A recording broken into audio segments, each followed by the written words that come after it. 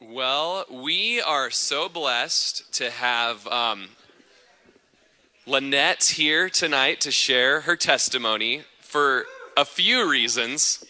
Yeah, let's give her a round of applause. You might remember at the end of the summer that we came together for a Wednesday night gospel family study, and we had gotten the news that Lynette had had a heart attack. And at that point, all I had heard was that she had had a heart attack in the grass next to her field that was on fire, a field that was on fire. And as she was rushing around her house trying to get her animals in, she'd had a heart attack and been passed out on the grass for quite a while. And she'd been without oxygen for quite a while. And basically, we thought that she was going to go home to be with the Lord that night, and came in here and broke the news. And I broke down crying, and I think Rich was the other guy that was weeping like crazy here. Maybe not. I don't know if he. But we all just wept and cried and prayed and canceled the Bible study to go to the hospital to pray with her. And God is so good, and God is so faithful, because he brought her through it. And she's looking good, and she is bold tonight, and she's ready to proclaim God's excellencies in her life. So let's give Lynette a hand as she comes on up.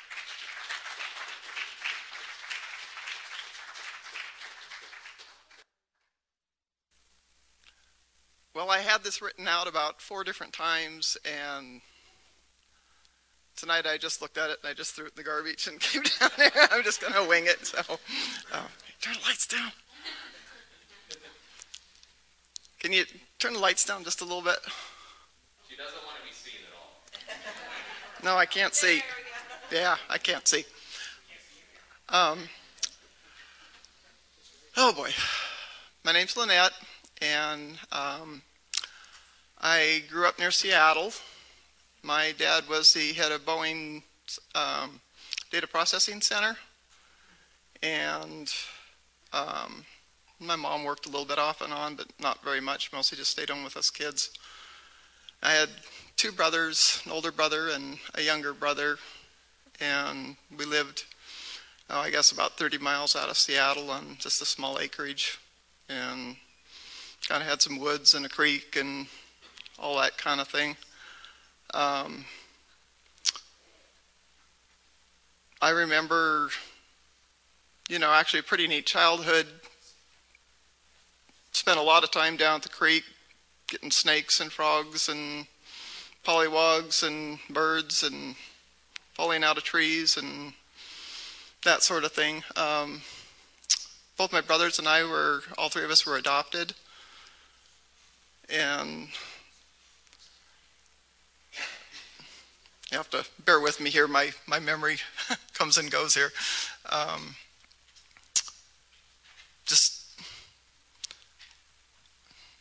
sorry, I get lost.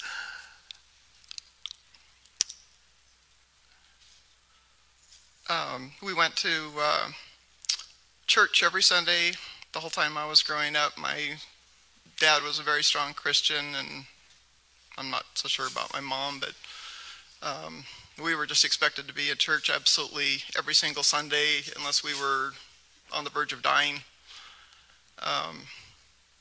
My dad was always kind of a big influence as far as my Christian life. Also, my mom's parents, I didn't see them but just a few times a year, but even just those few times that I saw them, they were just always such strong believers, and just always praying. And I think the thing about them that influenced me the most was their joy in the Lord. Just it was never just have to go to church or thought they should go to church or just the duty. They just were always so full of joy, and that just really always made an impression on me. And despite going to church every Sunday and all that, to be honest, have to say I really never got that much out of it as a child. I loved all the stories about Jesus. When I started getting closer to my teens and went through all the confirmation classes, 3 years of memorizing everything and just in one ear and out the other. And in that church, I never ever remember once hearing that you actually had to have a relationship with the Lord, that you ever had to make a decision to accept Jesus as your Lord. It was just seemed like it was just go to church and kind of be a good person and you were a Christian. And that's kind of most of what I knew most of my childhood, I guess. And when I got into my teens, I've always been an animal person. I've loved horses since I was like 2. I mean, just absolutely probably been the worst horse nut anybody has ever known in their lives. Just, I was probably about 12 or so when my dad finally let me get my own horse. And from then on, everything went downhill. I was just horses all the time, just writing about horses, reading about horses, studying about horses, drawing horses. I got in trouble all the time. And then after I got my horse, I think it was probably all of 2 months, and I decided I didn't have enough time in the day to do all the things I needed to do and still have time to ride as much as I wanted to. So I started sneaking out my window almost every night, and I would spend 4 or 5 hours every night year round. I mean, even in the worst winter, sometimes it'd be down to almost 0, and I'd be out there riding around and then come back, put my horse away, and sneak back in the window again so I could get back in time to go to school in the morning. And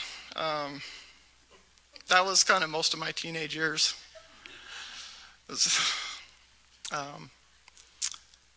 And as I kind of went through my teens, I started just, arguing with my dad about going to church, just didn't see the point in it. And then I started showing horses, and the horse shows were always on Sunday, and they didn't fight me too hard after a while, and so I just kind of quit going to church. And then when I graduated, I was working out the racetrack and horse farms and one thing after another, and ended up jumping into a marriage way too young, too stupid, too everything, mismatched, the whole 9 yards. I mean, that's kind of the story of my life, just kind of screwed everything up. Anyhow, it was a really bad marriage, but we had several daughters, and instead of horses being number 1 in my life at that point, then my daughters were number 1 in my life, and horses were kind of a close second. It's not very funny, but I mean, it's just the way it was. But anyhow, I just kept on with the showing and training and stuff, and then started kind of getting into some professional training, and it just kept snowballing, and just that's what my life was all about. Basically just family and horses. And even though I can't say I never ever really had a real relationship with God, I never really felt like I'd ever just walked away from him. Unfortunately, most of my relationship was, like I was in trouble or something bad was happening, and then you start praying, but don't give him a whole lot of thought in the meantime. And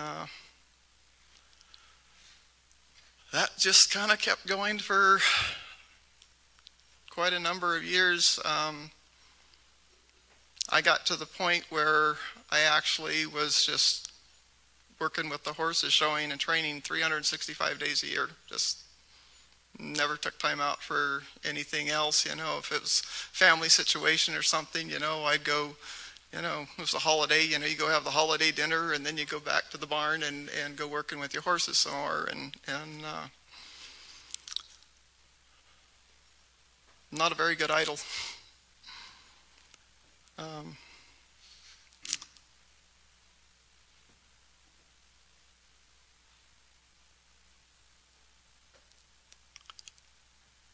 anyhow, things obviously weren't going very well with my marriage. I'm looking back, I'm really surprised.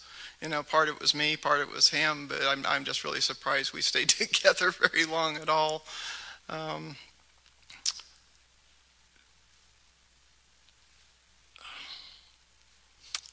Eventually, um, the economy just kind of went downhill, and we ended up moving down to Central Oregon. Just out of the blue, we had a friend that was moving to Central Oregon, and we just kind of like, sounds as good a place as any, and we just up and moved down here, and I went to work at the Inn of the Seventh Mountain, working at the stables there, and we moved out to Tumalo. And somewhere along in there, I decided my girls were missing out because I hadn't been taking them to church. So I started taking them down to a little, just a little community church there in Tumalo. And I would take them there and drop them off and go home and come back in an hour and pick them up. And that way I could get them what they needed, and I didn't have to go back into the church. And their teacher would come out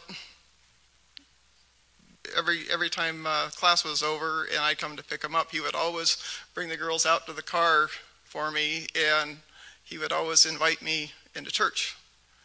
And so I would just, I'm on my way to the feed store. And the next week it was, I got to go home and feed the chickens, and no, I got to go home and feed fix fence, and I think I must have made it, I don't know, maybe 3 months. I just kept coming up with one excuse after another, and finally just one day I just ran out of excuses. I couldn't think of any more, and so I just went on in and sat down, and the church was just totally different. Those people were just really warm and welcoming, and I actually started hearing about having a real relationship with the Lord. And so I went back, and I was at that church for several years. Kind of got a little bit involved with home groups and, Wednesday night church and various things, and started really reading my Bible and attending some Bible studies, and God's Word just really started finally to sink in a little bit. And I don't remember the exact event or even if there is one, but I do remember just, waking up one morning. It was like all along I'd been, ever since I was a child, growing up in church, I was aware that I was a sinner. I'm a sinner, you're a sinner, we're all sinners, and it just didn't seem all that bad. And just one morning I just woke up, and for some reason it just really struck me what kind of a sinner I was, that I wasn't just a sinner, but I was full of sin. I was really, truly, down to the core sinful. And,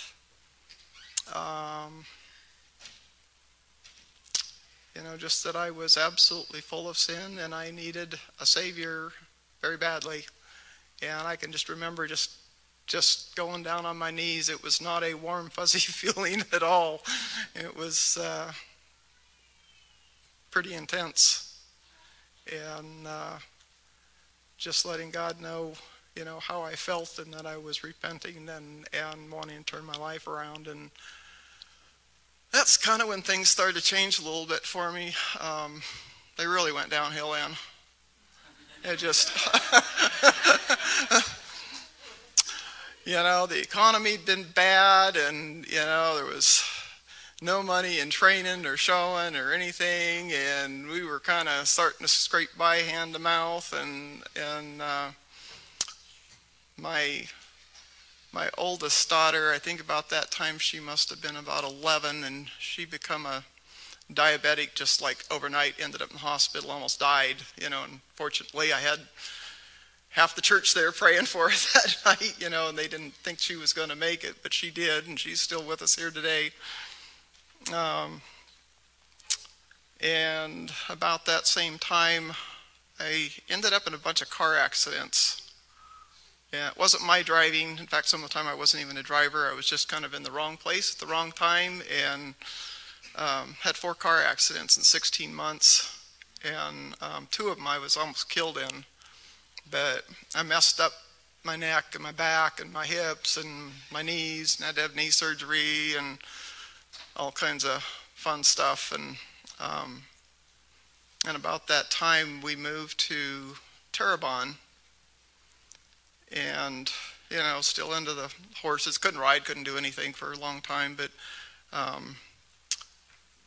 I finally got to the point where I was recovering a little bit, and so I thought one day, well, I'd hop on my horse just for a short ride. I was on my way to the doctor, and so I was going to just get on my horse for just this little short ride, just for old time's sake. And I got on her, and I think I rode her about maybe 20-30 minutes, and we come down a hill, and she ended up falling down, and we went down the hill together, and she busted my foot and just totally ripped both ankles just all to pieces.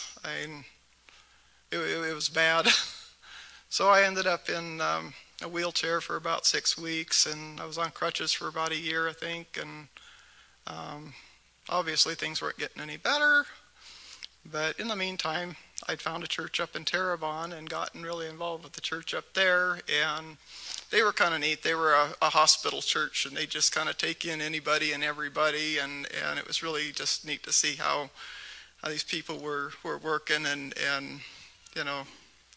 they really did a lot for me and helped build up my faith during that time. And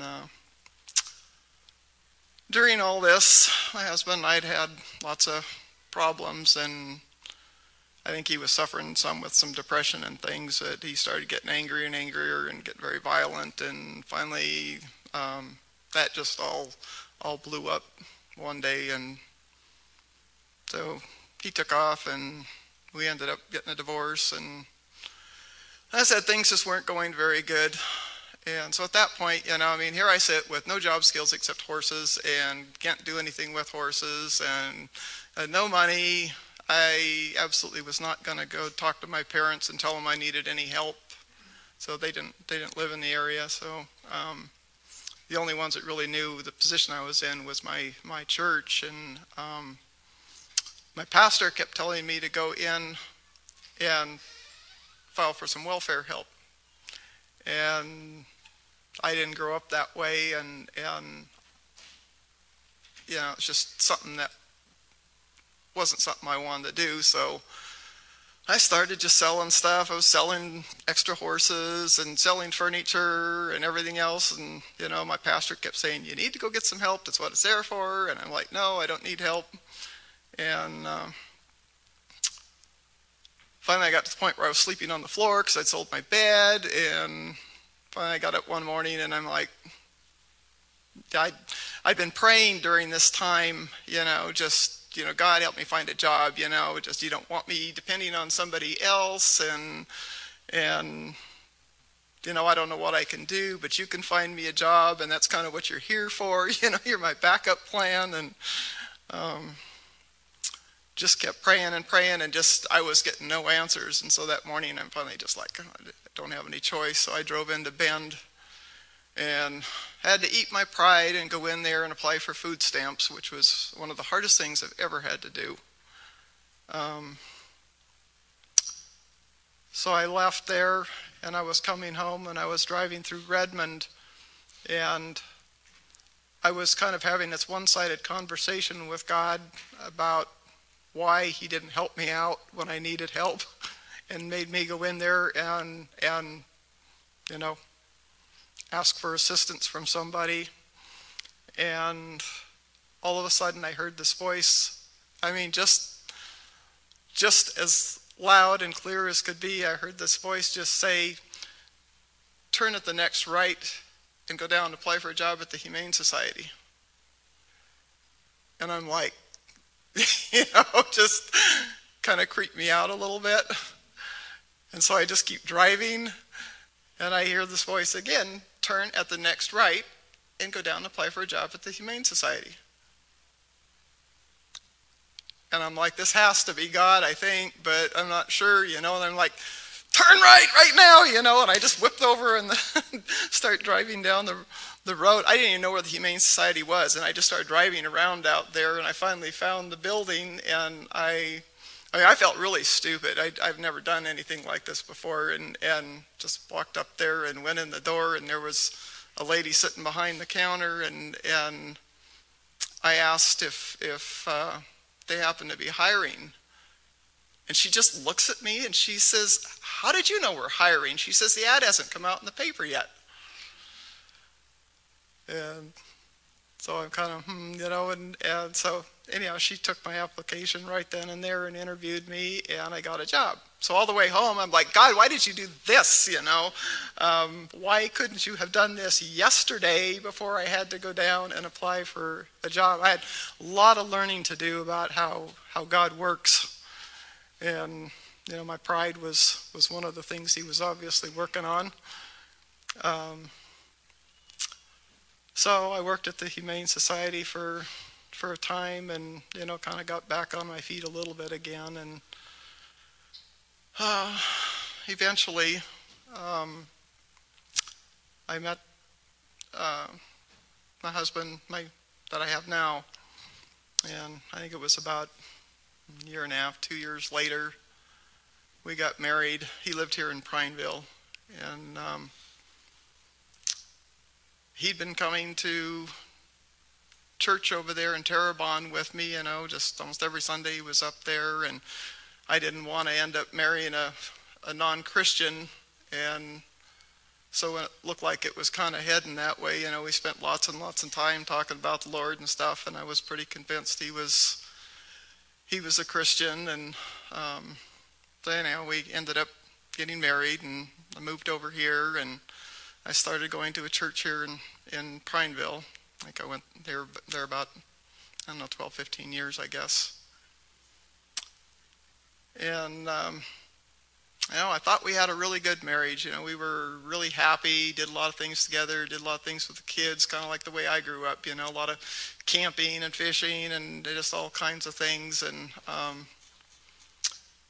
I guess probably for about 10 years I was really happy. Got back into the horses. He had horses, I had horses. Then we had twice as many horses, and you put them all together, and then you've got 10 times as many horses, and so that just kind of ballooned again, and we had 60 horses at one time. Yeah. But anyhow, we were just doing all this, and I was going to church, going to Bible study, going to Wednesday night church, and some of the women's Bible studies, and just slowly growing. But it was kind of slow, and I think part of it was maybe because I didn't really have my entire heart in it. It was just kept being pulled by too many things in too many different directions, and some of the horses we had are very, very rare, and just kind of by some freak things, they became world famous, and then we started getting visitors from all over the country and even out of the country, and it just got big, and I could just see things kind of going downhill again. That my interests and time was being pulled in the wrong direction, and I really didn't know quite how to handle or what to do about it, but just kind of kept going, and we were getting overwhelmed, and we had both talked a lot about as soon as he retired, then we were going to do this and do that. And about the time my husband retired, we ended up adopting another daughter. And it's my daughter, I don't know where'd she go, over there, Nikayla. She was 5 at the time, and she needed a lot of my time, and so my time was split even further, spending just lots and lots of time with her. And actually it just got to the point where I was being pulled further and further away from the horses because all my time was being spent on her. And I can remember through part of this, talking to the Lord about the horse situation. It's what I like to do. It's what I know. They've always been important to me, but, they weren't really primary in my life anymore. And it's kind of like, what do you want me to do here? And I hate losing things. Whenever I've had animals die or something, it just really kind of traumatic for me. And so I even kind of talked to him about that, that just I hate that pain, the emotional pain. And I think that was part of his answer was as he was having me get more and more involved with my daughter, and there were some other family things going on, that I just became less and less involved with the horses, and my health started going downhill. I just, all the old things, more and more back problems and things, and I just couldn't get out there and work with them anymore. And so just very gradually, I just got to where there was that distance, still liked them, still enjoyed them, but just never had that really, just that pain that I wasn't out there with them anymore. And anyhow, as time went on, my husband and I started kind of having some issues, and I think a lot of it was just, we were just too overwhelmed with a lot of things, but, attitudes on both our parts and various things, but things finally got to the point where I guess I was still working part-time at during this, and things finally just got to the point here about a year and a half ago that I just felt like I couldn't stay in the home with my husband anymore, and so we separated. And there's 2 homes on our property, and so I moved into the other house with Michaela, and my husband still lives in the first house. And so that got a little tense for a while. It wasn't a very comfortable first 6 months or so, and then we kind of started talking just a little bit, and my health just kept going downhill and downhill. And I finally, I think it was about May or June, I finally got to the point I couldn't work my job anymore, and I just had to quit. I mean, like right in the middle of a days where it just had to quit. And the thing with the horses, I couldn't help out at all anymore. My husband was getting to where he was overwhelmed with the work and the financial aspect of it, with the economy the way it is, was just getting really ugly. And so we made the decision to just give them all away. And so we took 50 head of horses over to a equine rescue over in Bend, with the understanding that they keep them all together and find new homes for them. So things were just kind of going along for a few months. When I quit my job, the only reason I had been working, I wasn't making very much money, but they kept me insured. And wasn't even very good insurance, didn't help with the day-to-day stuff, but it was going to cover me in case there was anything catastrophic. And so when I had to quit, I thought, oh boy, what am I going to do without insurance? And I just hope I stay healthy until I'm old enough to go on Social Security. And so then September 26th, I had got up that morning real early, and I was praying and doing a little Bible study, and then I'd been reading in this book called Go for the Gold. I have no idea who it's by, can't even find the book, but it was about the end time rewards, Bema Seat. And I had just been reading in that, and I just really got to digging in it that morning, and I was just like, Lord, this is what I want. I don't care about anything else. This is what I really want. I've just reached the point in my life, nothing else really matters. I mean, I love my family and everything else, but you are most important. And if I had one desire in my entire life, it would be that when I see you face to face someday, I could hear, "Well done, good and faithful servant." And so I was just kind of praying and just reading, and just I was actually pounding on the pages, it's like this, I want this, and finally I just kind of heard him speaking to me, it's like, how far are you willing to go? How much are you willing to give up? And like Peter, I immediately stuck my foot in my mouth, and I'm just like, oh, everything, just go for it, I just give you everything, anything.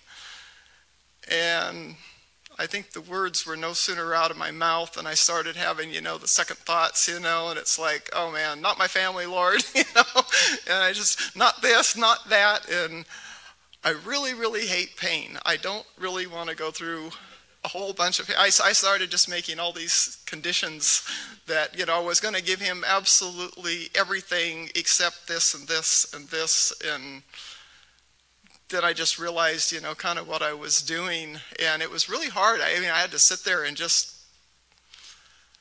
really struggle with it, and I finally just, no matter what, no matter what it cost me, and I just was hoping it was not my family, that if somebody was going to have to suffer some pain or something, it would be me, but, whatever came, I knew that God was going to work it out for the best, and I was just going to have to trust him, and that's been one of my big issues all my life, I think, is just really 100% trusting him.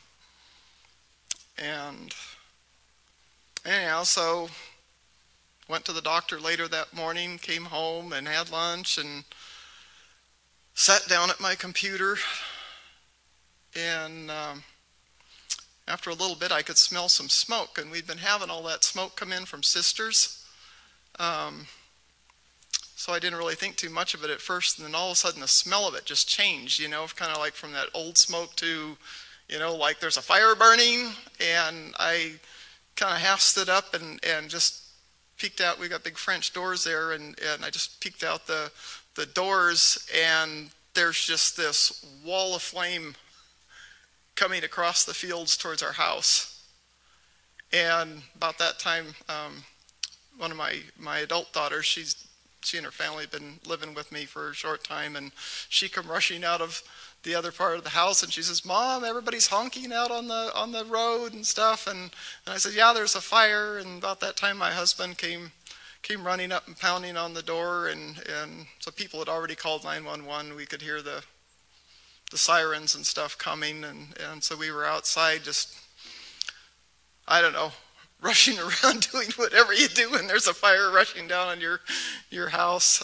It's really a pretty bad situation because we've got the two houses there, and there's about 6 barns and different little outbuildings, and some of them are like probably 100 years old, and we've got great big huge trees all around both houses, and a lot of them are deciduous trees, so there was lots of dry leaves and dry grass and everything, and just to see that wall of flame coming down on us, that was pretty scary. So we were just kind of running around doing all this stuff, and the fire trucks were arriving and going just past our driveway and out into the fields just beyond our yards, and they were starting to fight the fire out there, and then they decided they had to get some fire trucks into our yard, and just right on the other side of my house that I was in, because they were afraid, at that point there was sparks just coming from all the fire, and they were afraid the trees were going to torch and that it was just going to take out everything. And so there was one fire truck had come in and gone around back behind the barn, and we were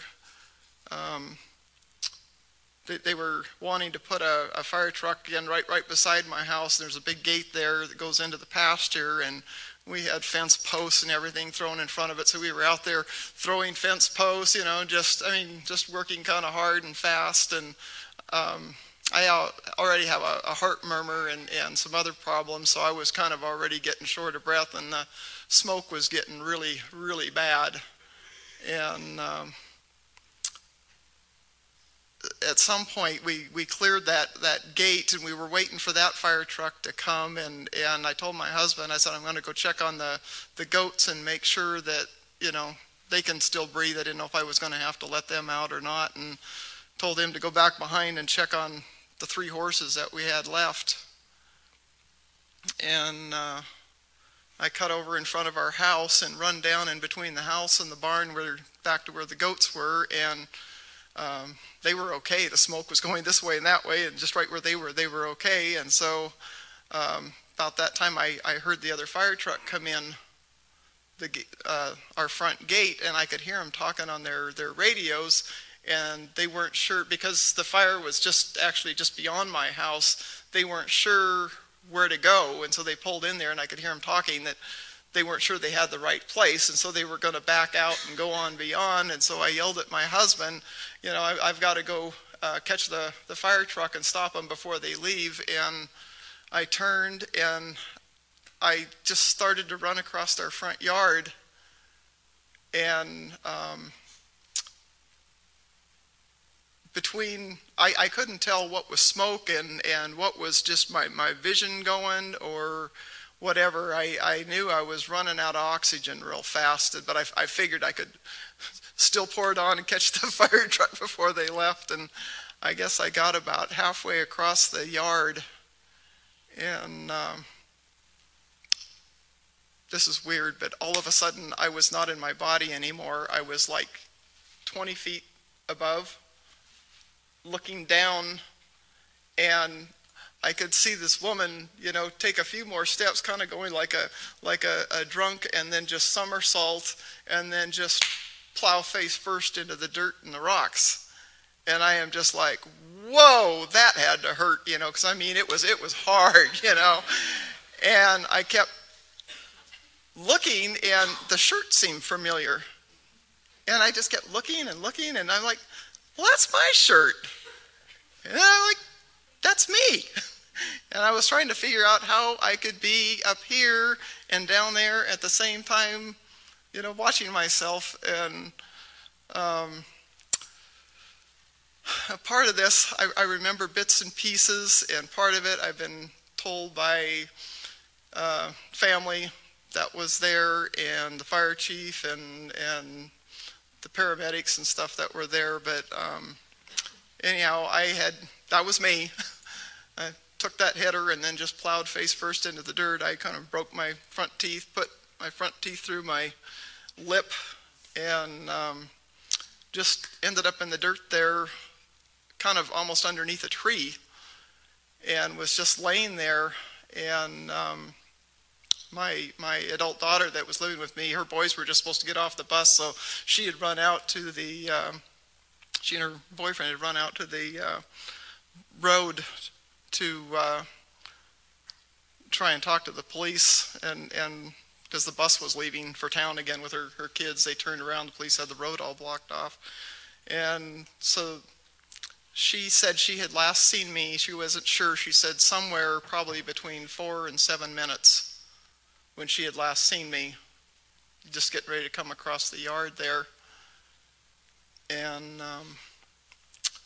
so they were walking back to the house, and they were going to go around the tree the other way, and she said she just happened to glance over and she saw my clothes, and she says, "Is that Mom?" And her boyfriend says, "No, I don't think so." And she says, "Yeah, that looks like Mom." So she ran over there, and she said I was already purple. And her boyfriend kind of turned me over, and she ran screaming back behind the house to try and get one of the firemen, and run back there, and then had to explain to him what was going on. And they said one of the young firemen, bless his heart, he come just running as hard and fast as he could go, and they said it was just like sliding into home base. He got down on his knees and slid right up to me and just immediately started doing CPR on me, and did a pretty good job on the CPR. He broke every rib, and most of them in two places, and put a rib through my lung. And I had gone into cardiac arrest, which I didn't know this previously, but a heart attack and cardiac arrest are two different things, and I'm not sure exactly on the heart attack, but with the cardiac arrest, your heart just starts quivering and just doesn't do anything, so all your blood just kind of quits. And so this guy is sitting there working on me, and he was screaming, "Somebody go get my kit, somebody go get my kit," out of the truck, and my husband was rushing around all these different fire trucks. They couldn't find what do you call a defibrillator? They didn't have one on board any of the trucks at all. And so this guy is just sitting there just doing the CPR and CPR and CPR, and they said I had no pulse for 20 minutes. And every time when they finally did get me going again, where I had a heartbeat, then I would just re-arrest again. And I arrested 4 times there in the yard. And I don't remember hardly any of that. I think about the only thing I actually remember from the time I went down and first realized I was laying there on the ground was the firemen yelling, "Somebody get my kit, somebody get my kit." And then the next thing I remember is just a little bit of movement when they were putting me on a backboard to get me in the ambulance. And so they ended up heading down the road towards Pioneer with me, and the fire chief stayed to tell my family that I was not going to make it, that there's only like a 5% chance at best of surviving a cardiac arrest, and I had just had 4.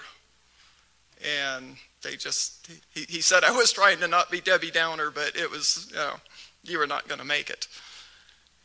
And I guess I woke up just a brief second or two in the ambulance on the way to Pioneer, but then I don't remember anything from there. They took me into Pioneer, got me in there. I arrested again, and the same young fireman brought me around again, and after he got a pulse, and I arrested another time, so six times. And then finally a nurse took over for this poor guy, and they stuck me on. They got the family together and told them just get everybody together to say goodbye, because this is it. And they did get me on Life Flight and sent me over to St. Charles. And at some point around then, Michaela told my adult daughter, she said, "Call Pastor Rory." And that's when I guess you guys all got the word down here and started praying. So I'm laying there in the intensive care in St. Charles, totally, out of it, and didn't know any of this that was going on. And it was the same thing. They were telling all the family, she's not going to make it, she's not going to make it. And they were getting ready to put me in this cold room to keeps your organs from dying or something. And they were just getting ready to bring the thing in and hold me down there. And I just woke up. And I was just laying there and looked down, and there's my daughter Jill sitting down at the foot of my bed. And she looked at me and she says, Mom, can you move your toes? And I, wiggle my toes, and I'm like, yeah. And she says, can you move your hands? And I'm like, yeah. It's like, last time I checked, and she started just yelling, and the doctor come running in, and he looked at me, and he said, this is amazing. He says, this is a miracle. And I'm like, what? And I mean, I had been totally out of it for this whole thing, and at that point, I had no pain or anything still, and hadn't tried to really breathe yet.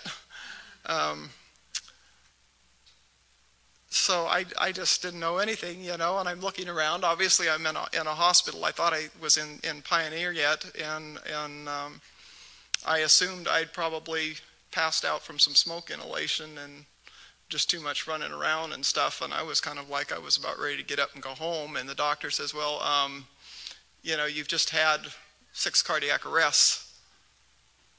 And I'm like, a heart attack? You got to be kidding, And he says, no, not a heart attack, cardiac arrest. Well, it didn't mean much to me, And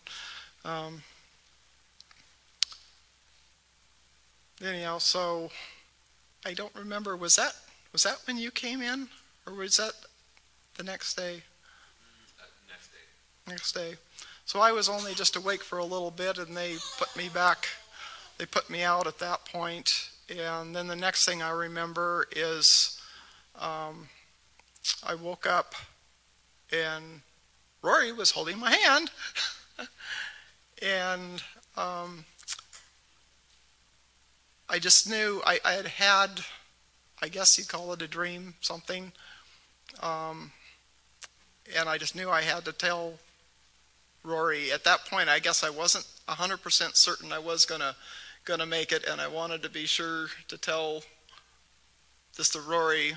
But while I was out, between the first time I woke up and the second time when I woke up with him there, what I saw was just a almost black sky, just a really, really dark navy blue with just billions and billions of little stars out there. And I was just kind of, like looking around, and I saw 5, maybe 6 demons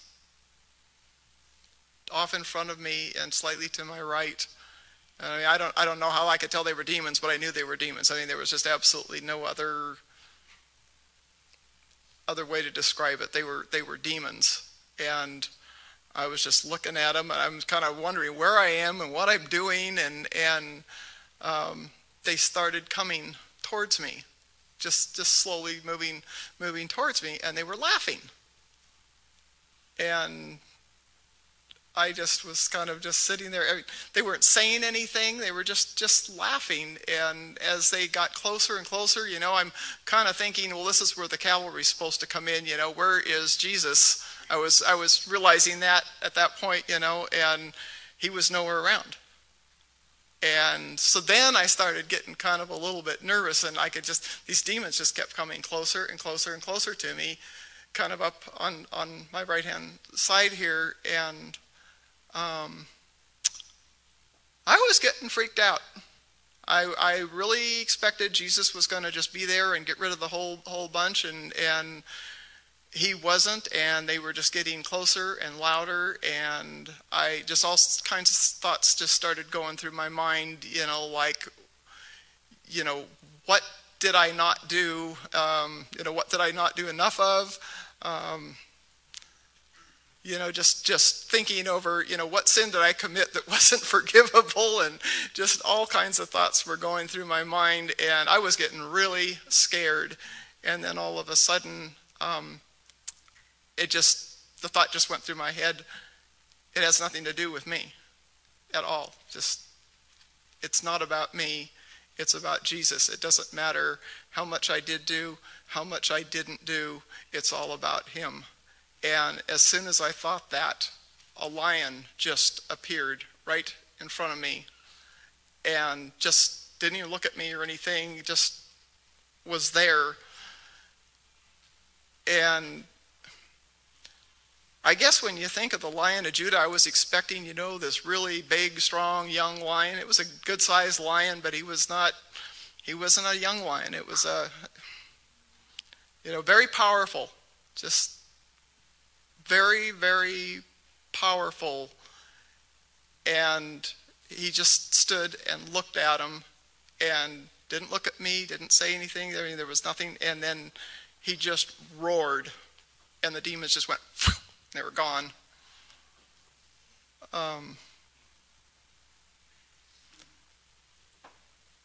And then after that,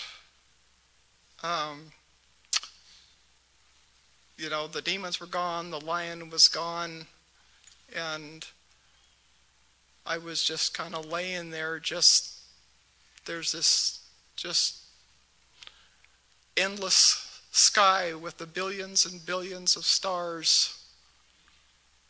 And it was just so peaceful there. There was no bright lights, there was no dead relatives, there was nothing like that. Just like endless space. But there was light. There was enough light from the stars. It wasn't scary or anything. It was just very, very peaceful. And I was just laying there, and I could feel God there. Just, when you're a little kid and you can't picture how God can be here and at Grandma's house and in South Africa and all that. You just can't picture how he is everywhere. You believe it because that's what you're told, but you can't put it together in your mind. And now I know, because God was just there everywhere. There's just like no place you can go that's too high, too low, too deep, too wide. There is nowhere you can go where he isn't. He is everywhere. And the one feeling that hit me more than anything was just the power and the majesty. I didn't see him. I did not talk to him. He didn't talk to me. I just knew he was there. And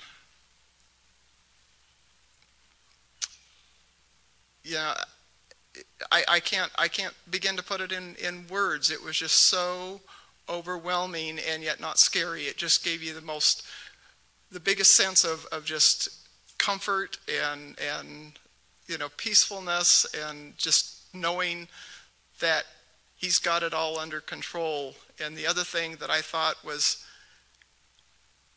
when you just sit there and you look at this endless space, and God is everywhere, that there's no beginning, there's no end. He was just like Genesis 1:1, in the beginning God, that's just what it was, is he was everywhere, and always has been everywhere, always will be everywhere, and he's got it all under control. Amen. And I thought, these people who set themselves up against God, whether they're kings and rulers or just ordinary people like us, and think they're gonna stick their fist in his face, and they have no clue the power they're dealing with. Just none.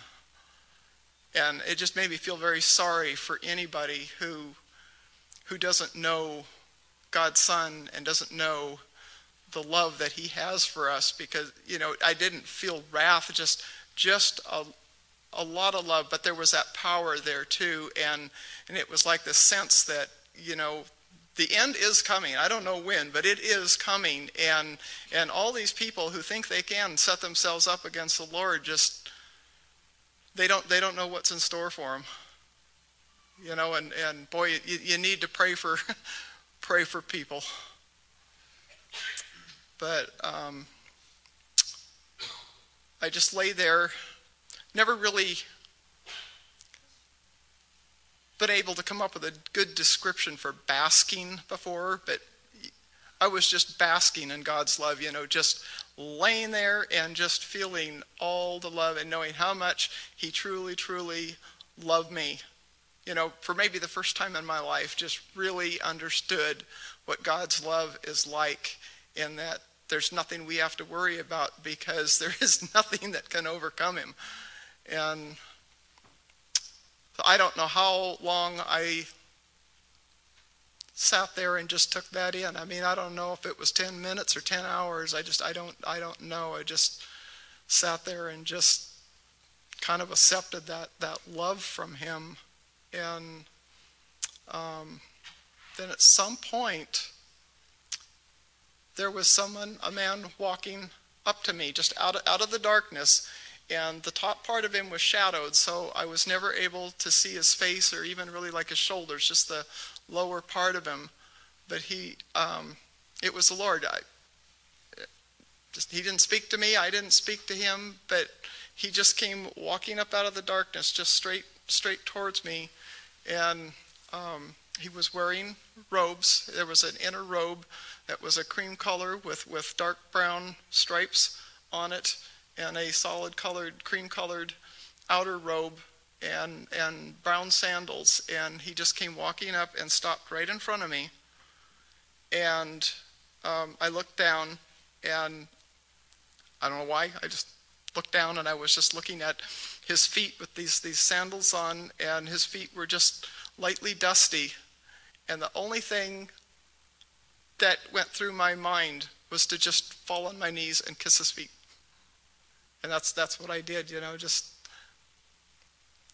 was kind of like, I guess I could kind of understand Mary Magdalene, and there just that sense that, just hit your knees, and it wasn't like you had to. It wasn't like you were being, forced to or felt guilty or anything else. Just worship, I guess. Just falling on your knees, and I mean, what a privilege to kiss the Lord's dusty feet. Just unbelievable. And then he just turned around and just walked away. And I think it was shortly after that I woke up and Rory was there. And one of my family members was standing there saying, nope, it's the meds. I'm like, no, it was not the meds. You don't see that and feel that, just from a little too much medication. But anyway, after that, I guess they were still telling my family for a week that I wasn't going to make it. I mean, after, I think it was a day or so after I talked to you, they moved me down into another room, and I was eating and talking to people and stuff, and certainly didn't feel like I was going to die off. I was thinking about going home, but they were still telling my family I was probably not going to make it. And because I guess a lot of these patients that go through this end up living a week or two and then just pass away. But I spent days in there just looking at the wall and just bringing that back to mind over and over. And I don't care if I live to be 110, I will never, ever, ever lose that sense of what I felt when, the lion appeared in front of me, when the man walked up in front of me and I bent down and kissed his feet, or just laying there just feeling God's presence. But anyway, I did make it, and it was kind of cool because just about every nurse, doctor, people that clean the toilets, everybody that came in would walk in, and they all have to ask your name as soon as they walk in the room. And so they would, and as soon as they did, they just go, oh, you're the lady that came through that fire. And, had all the heart attacks or the cardiac arrests and stuff. And I'd say, yeah. And so they'd start asking me questions. And I was just able to kind of share with them, almost all of them, I just shared with them what I shared with you tonight. And, man, people were just kind of blown away by it. There was one nurse that came back a couple of times and talked to me, quite a bit more and asked me a lot of questions, and she just broke down crying and said she'd been through a divorce and was just really having a tough time. And she says, you don't know how much what you told me has helped me. And the last day or so before I went home, I was able to get out and walk down the hall a little bit with a walker. And it's the same thing. People at the nurses station go, oh, there's that lady that come through the fire. And apparently everybody had just been telling other people about what had happened. And the neat thing was that they were telling them what I saw. And so that is what was getting around, and more people come in. Like I said, somebody would bring me a glass of water, come in to clean the toilet, whatever, would just come in and kept asking me, so I was able to share Jesus with them. And after I came home, went through some tough time. Broken ribs are really, really, really not fun to deal with, and I've had some other health issues and stuff going on.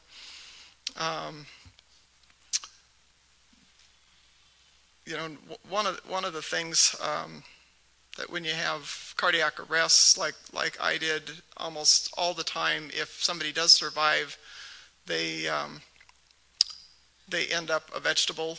I mean, basically like sitting in a nursing home, staring at the wall, not knowing anybody type vegetable. And the other thing is, this is why my daughter was yelling at me when I first woke up, is generally they cannot move their hands or feet, and it just pretty much end up paralyzed. And best case scenario is you usually have a lot of brain damage. And I'm not going to say I don't have any, but I might add some probably prior to. But I've got some memory loss, and I get confused and stuff at times. There's some different things going on and whatnot. But since I've been home, I've just been so close to the Lord. I've always struggled in my prayer life, even at home on my own. I hate praying in public at all. I mean, I just absolutely hate it. But even on my own, I've always just struggled. I guess back to that same old trust issue. It's really hard to open up and talk to somebody when you can't trust them 100%. And now it's just like, I know who my Father is. And I'm not worried about whether I'm saved or not. I'm not worried about whether I'm good enough or not. I'm not worried about whether I can do enough things or not. Haven't changed completely. I still try and do stuff and get very frustrated at times, but it's just kind of pretty easy to fall back into knowing that I don't have to do it all. He's not expecting me to do anything, even our faith, just the faith. I don't have to sit there and struggle to have faith, because he even gives us our faith. He gives us everything, absolutely everything we need, and just, once we come to him, he just takes over from there. And so now it's just so easy, early morning, late at night, waking up 2, 3, 4, 5 times at night. I wake up and I can just talk to my Father now. I don't have to sit there and think, is he listening? Have I screwed up too bad today? Have I not done enough? It's just, he's my Father, and he's there all the time. He's with me. He's over in South Africa, but he's with me 24/7. I don't have to wait or hope. He's just there all the time.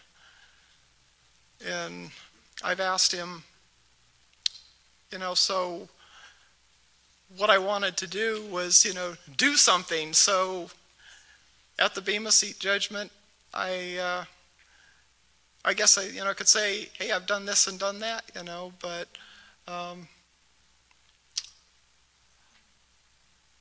can't do anything now. There was a time I couldn't even breathe by myself. If God hadn't been helping me, I wouldn't have even been able to breathe. And, I know he still loves me, but I'm like, what can I do? I can't do anything now. I have, I'm getting around with a cane. I'm lucky to do that. Some days I'm bouncing off the walls. I can't think straight.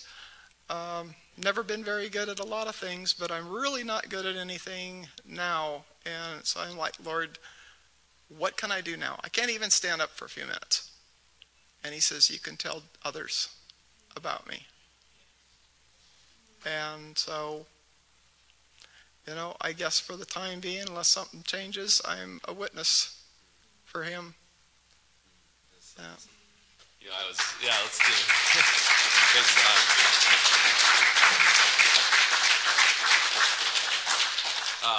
Lynette had come into my office and we had chatted for a little while just a few months ago, and don't get up, I'm going to pray for you. And I just mentioned to her, maybe you could come and share what happened and share your testimony, and it was just really cool because she said, a couple months ago I would have never, like, not even thought about it. It's not even a question. And she goes, I was dead. It's like, what else can happen to me? What bad can happen to me? And she was just saying, like, man, she said it better than I could, that this is what the Lord has told me I'm supposed to do now, is testify of him.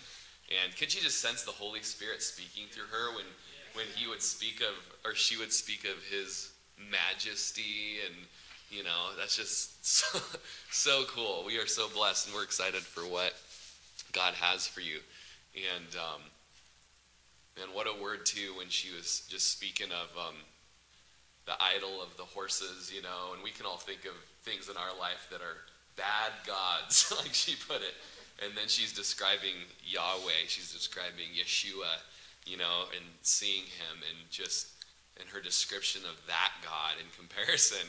And praise God, we got to hear you declare his virtues and his splendor tonight, so we worship the Lord with you. But let me pray for you right now. And Lord, we do give you glory for Lynette sitting right here in our midst, and not a decrepit, fragile, powerless word coming forth, but strength and energy and power of the Holy Spirit, just declaring who you are, God, and how you've taken her out of the miry pit and set her feet upon the rock, and you've put a song in her heart. And many will see, and many will fear and tremble and say, who is this that's done such a great thing for Lynette? And Lord, we worship you for what you've done. We praise you. You are the hero of this whole story, God. And Lord, we pray for just anyone in this room that is where she has been, or is where she's just, they can sympathize, and Lynette can sympathize. And Lord, that Lord, you just draw people to this beautiful relationship where they would pound the pages of the scripture and say, this is what I want, Lord, this is what I want. I want to just be able to stand before you and worship you. And so, Lord, we pray over Lynette and over her body, Lord, that you continue to touch her and heal her and just protect her heart, Lord. And thank you for the strength you've given her, and just pray even over this gifting and this new calling that you've given her to tell others of what you've done. And we pray you'd open up radical doors to share, Lord, radio and TV and newspaper and friends and coffee and other things, Lord, that she just be able to declare the world of just your majesty, God. Thank you so much for her. Thank you for Nikayla, and even thinking of Nikayla getting baptized this summer, and just standing up for Jesus and just wanting to live a life that's used for you, spent for you, Lord. Just encourage Nikayla tonight and just empower her for the work that you have for her. Just pray all this in Jesus' name.